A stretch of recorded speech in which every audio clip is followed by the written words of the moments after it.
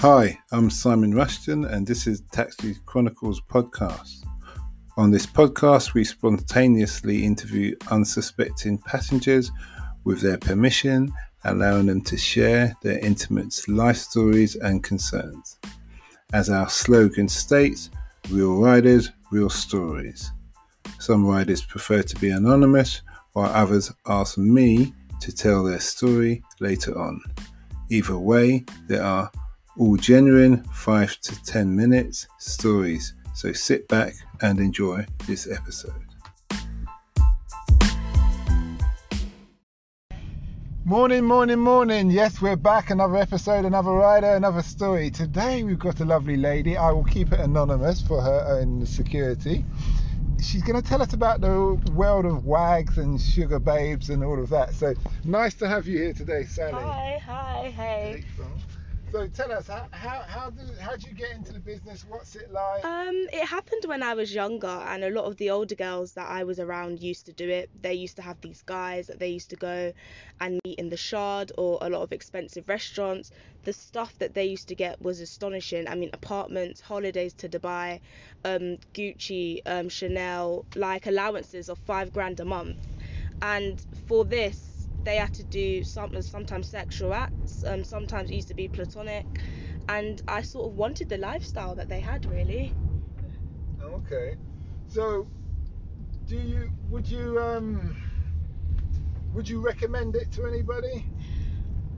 I would if you know where you are at in life, and if you are a headstrong person, then go into this. If you are not headstrong and if you're emotionally vulnerable, it's not good for your mental health at all, because what you need to realize is that you are a product.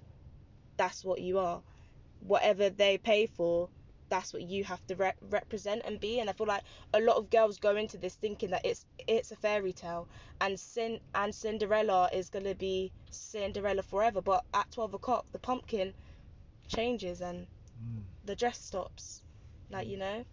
And yeah. How safe is it? It is dangerous, and I do recommend any girls that are meeting a sugar daddy or are thinking of doing it to meet them in a public place a few times. Do not go to anybody's hotel, apartment straight away. There are stories of girls being drugged, trafficked, girls that are being flown out to Dubai and getting trafficked down there because they think that they're going there for a whole holiday. A lot of the Instagram models do it. They're getting flown out to Dubai on private jets, and they're actually being urinated on. Okay. And things like that. Yeah, the old golden shower. Yeah, it's crazy. All right. Okay. So, do you tell us about yourself? What's your background? You said you're a student. Yes, so I've now enrolled on an access course, and I'm going to be studying psychology next year in uni. So I'm going along with my career path as well. But if you have no career path, don't just rely on sugar babying, because at the end of the day, you're not going to be in your late 20s forever or your early 20s forever. You are going to get older, and they're not going to want you anymore. So a lot of girls think that sugar babying is going to feed their whole lifestyle, but it's not, because there's going to come a point where all that money's going to go. Would you say it's fair to say that people can get blinded and comfortable in the moment? Oh my god, yes. This happens to so many girls. They rely on this so much. Yes, if you're a student and you want to do it part-time, okay, that's fine. But if some girls get so in the moment to the point where they're in their 40s and they're broke, all of that money that they had, they're only rich for a certain amount of time. They don't invest it in a business. They're just broke. They're back to square one. I've seen it happen so many times. Tell me, what's a typical day like as a wag or sugar babe? You would get dressed. You would meet in a restaurant. You would have some wine, some food, and then you would discuss money during the dinner. So you would say, well, I want you to pay me $4,000 a month, $5,000 a month, and they just agree. They will give you half at the beginning of the month, half at the end. Yeah, and then you would go back to theirs. If it's platonic and they don't want you to do anything, then that's fine. Some of them do want you to have sex with them, and most of them do. And this is what people don't really realize about sugar babying, is that 99% of the time they want to have sex with you. and there's no doubt about that. Yeah. Well, that makes sense. So you're Yeah, paying definitely. for thing. Yeah, and people think that it's platonic when it's not. Like, not many. I mean, yes, there are platonic relationships, but it doesn't exist. Would you say that's seen as like prostitution, or would you say, or do the girls see it as a different thing? I think sugar babies see it differently because with escorts, say you see somebody and it's in and out straight. There's no emotional connection. With sugar baby, and it's different because there's that sort of companionship aspect. You go on holidays with them, you go on business trips. But yeah, I guess it does come on the lines. Because I'm just thinking, is the fact that you just point out they discuss money, and it's very open, Yeah. and there's an agreement and things like that. What's the kind of most that you've ever heard of someone getting money, assets, things like that? Well, my friend lives in a apartment in Covent Garden that's getting paid for. It's about £3 per month, and she's living there. She's getting multiple allowances from multiple men, and she's laughing, and she doesn't even work. Okay, but she's a student as well. Yeah. So it's common for students then. Yeah, it's definitely common for students. If you go to a student hall and interview some girls, so many girls are in this, but it can be dangerous because at the end of the day. Okay. So it's all early 20s. Yeah, but for 18-year-olds, I wouldn't advise getting involved because you're seen as very vulnerable. Men see you as quite stupid because you're like, you're the bottom of the pile. Yeah, you're the bottom of the pile. Okay, so what kind of men are these? Bankers, lawyers, doctors, businessmen, financial advisors.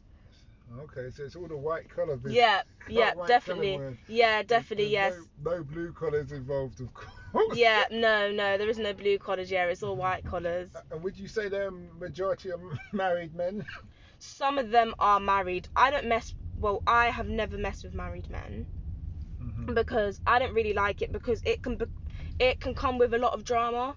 But some girls do see married men, but they do get caught. Like the penny drops and things come to an end because people get caught out. And how do they take it? Married men? No, the girls. Most of the girls, what happens is there's been a lot of times where girls fall in love with their sugar daddies, and they don't realise that you're not going to be the one to get carried away in a carriage and they're going to move you in their house and you're going to get all of their money. That's just not how it is. So most girls have this idea that your sugar daddy's going to fall in love with you and you're going to be a rich wag, but it doesn't happen like that. Some girls do. Some girls do get married off and become millionaires themselves, but yeah, I wouldn't advise young girls under the age of 20 to get into it. You need to be in your 20s, headstrong, knowing where you want to go. You need to have some life experience. Yeah, definitely. Okay. Yeah, I suppose at that age, 18, you just left school. Exactly. But yeah, I mean, the 18-year-olds are quite popular on the site because men quite like the idea of girls being 18. So basically, they're just staying within the border of legal. Yeah, definitely. Legal thing. Yeah. And that kind of thing. How were you approached to get into the industry? So I used a site called Seeking Arrangement. It's quite a popular site. The guy actually got investigated for human trafficking, because he had to prove that the site was not made for sex. But yeah, I just signed up on the site when I was 18. Got these messages with all these guys offering me loads of money if you come to dinner with them. We go to a golf. Are the girls who do this, are they actually really poor, or they just want the glamour, would you say? So it's mostly broke students that need a bit of help. The girls that do it from abroad, you'll get Russian girls that do it abroad, or the African girls, they just want to get married to a rich man and come to England. So there's been a lot of sugar daddies who have married Russian girls, African girls, and just brought them back. But it's mostly, broke girls that need a bit of help. Yeah. Okay. But it is hard to leave the life because it's just a big glamour ball. It's just so fun and exciting. You go to all these places, you're getting wined and dined, and suddenly you get to experience the high life, and it's just exciting. it sounds like that the life will leave you eventually. Yes, it will. I'm not interested in it anymore. It's just too much to deal with. It surrounds your life a lot because you sort of are obsessed with the idea of, oh, well, I want this, and you get greedy, and you get really greedy. You're But on call, aren't you? Really? yeah, definitely. Because if you're, but one thing you said earlier Mhm. was if some girls have multiple men. Yeah. But if some man's paying you, I would have thought he expects you to be exclusive. Yes. So this happens all the time. So men will want exclusive relationships, and the girls will be getting five grand a month from one guy, but they'll get greedy and they'll go and find another guy. And then what happens when that guy finds out? He locks the girl off. Mm-hmm. And then suddenly she's lost another 5 grand. But I think girls have the idea of, I'm scared that this person's going to leave me, so what I'm going to do is I'm going to get backup sugar daddies. And I've done it myself. I've had 7 arrangements, 8 arrangements, because I'm obsessed with the idea of, like, you know, I need more. But I that's a want lot more. of money, because if you're getting 5 grand a month from each person, let's say, Yeah. that's what, 5 times 7, which is what, 70? Is that 70? Yeah. 10? Yes, I think it's 70,000.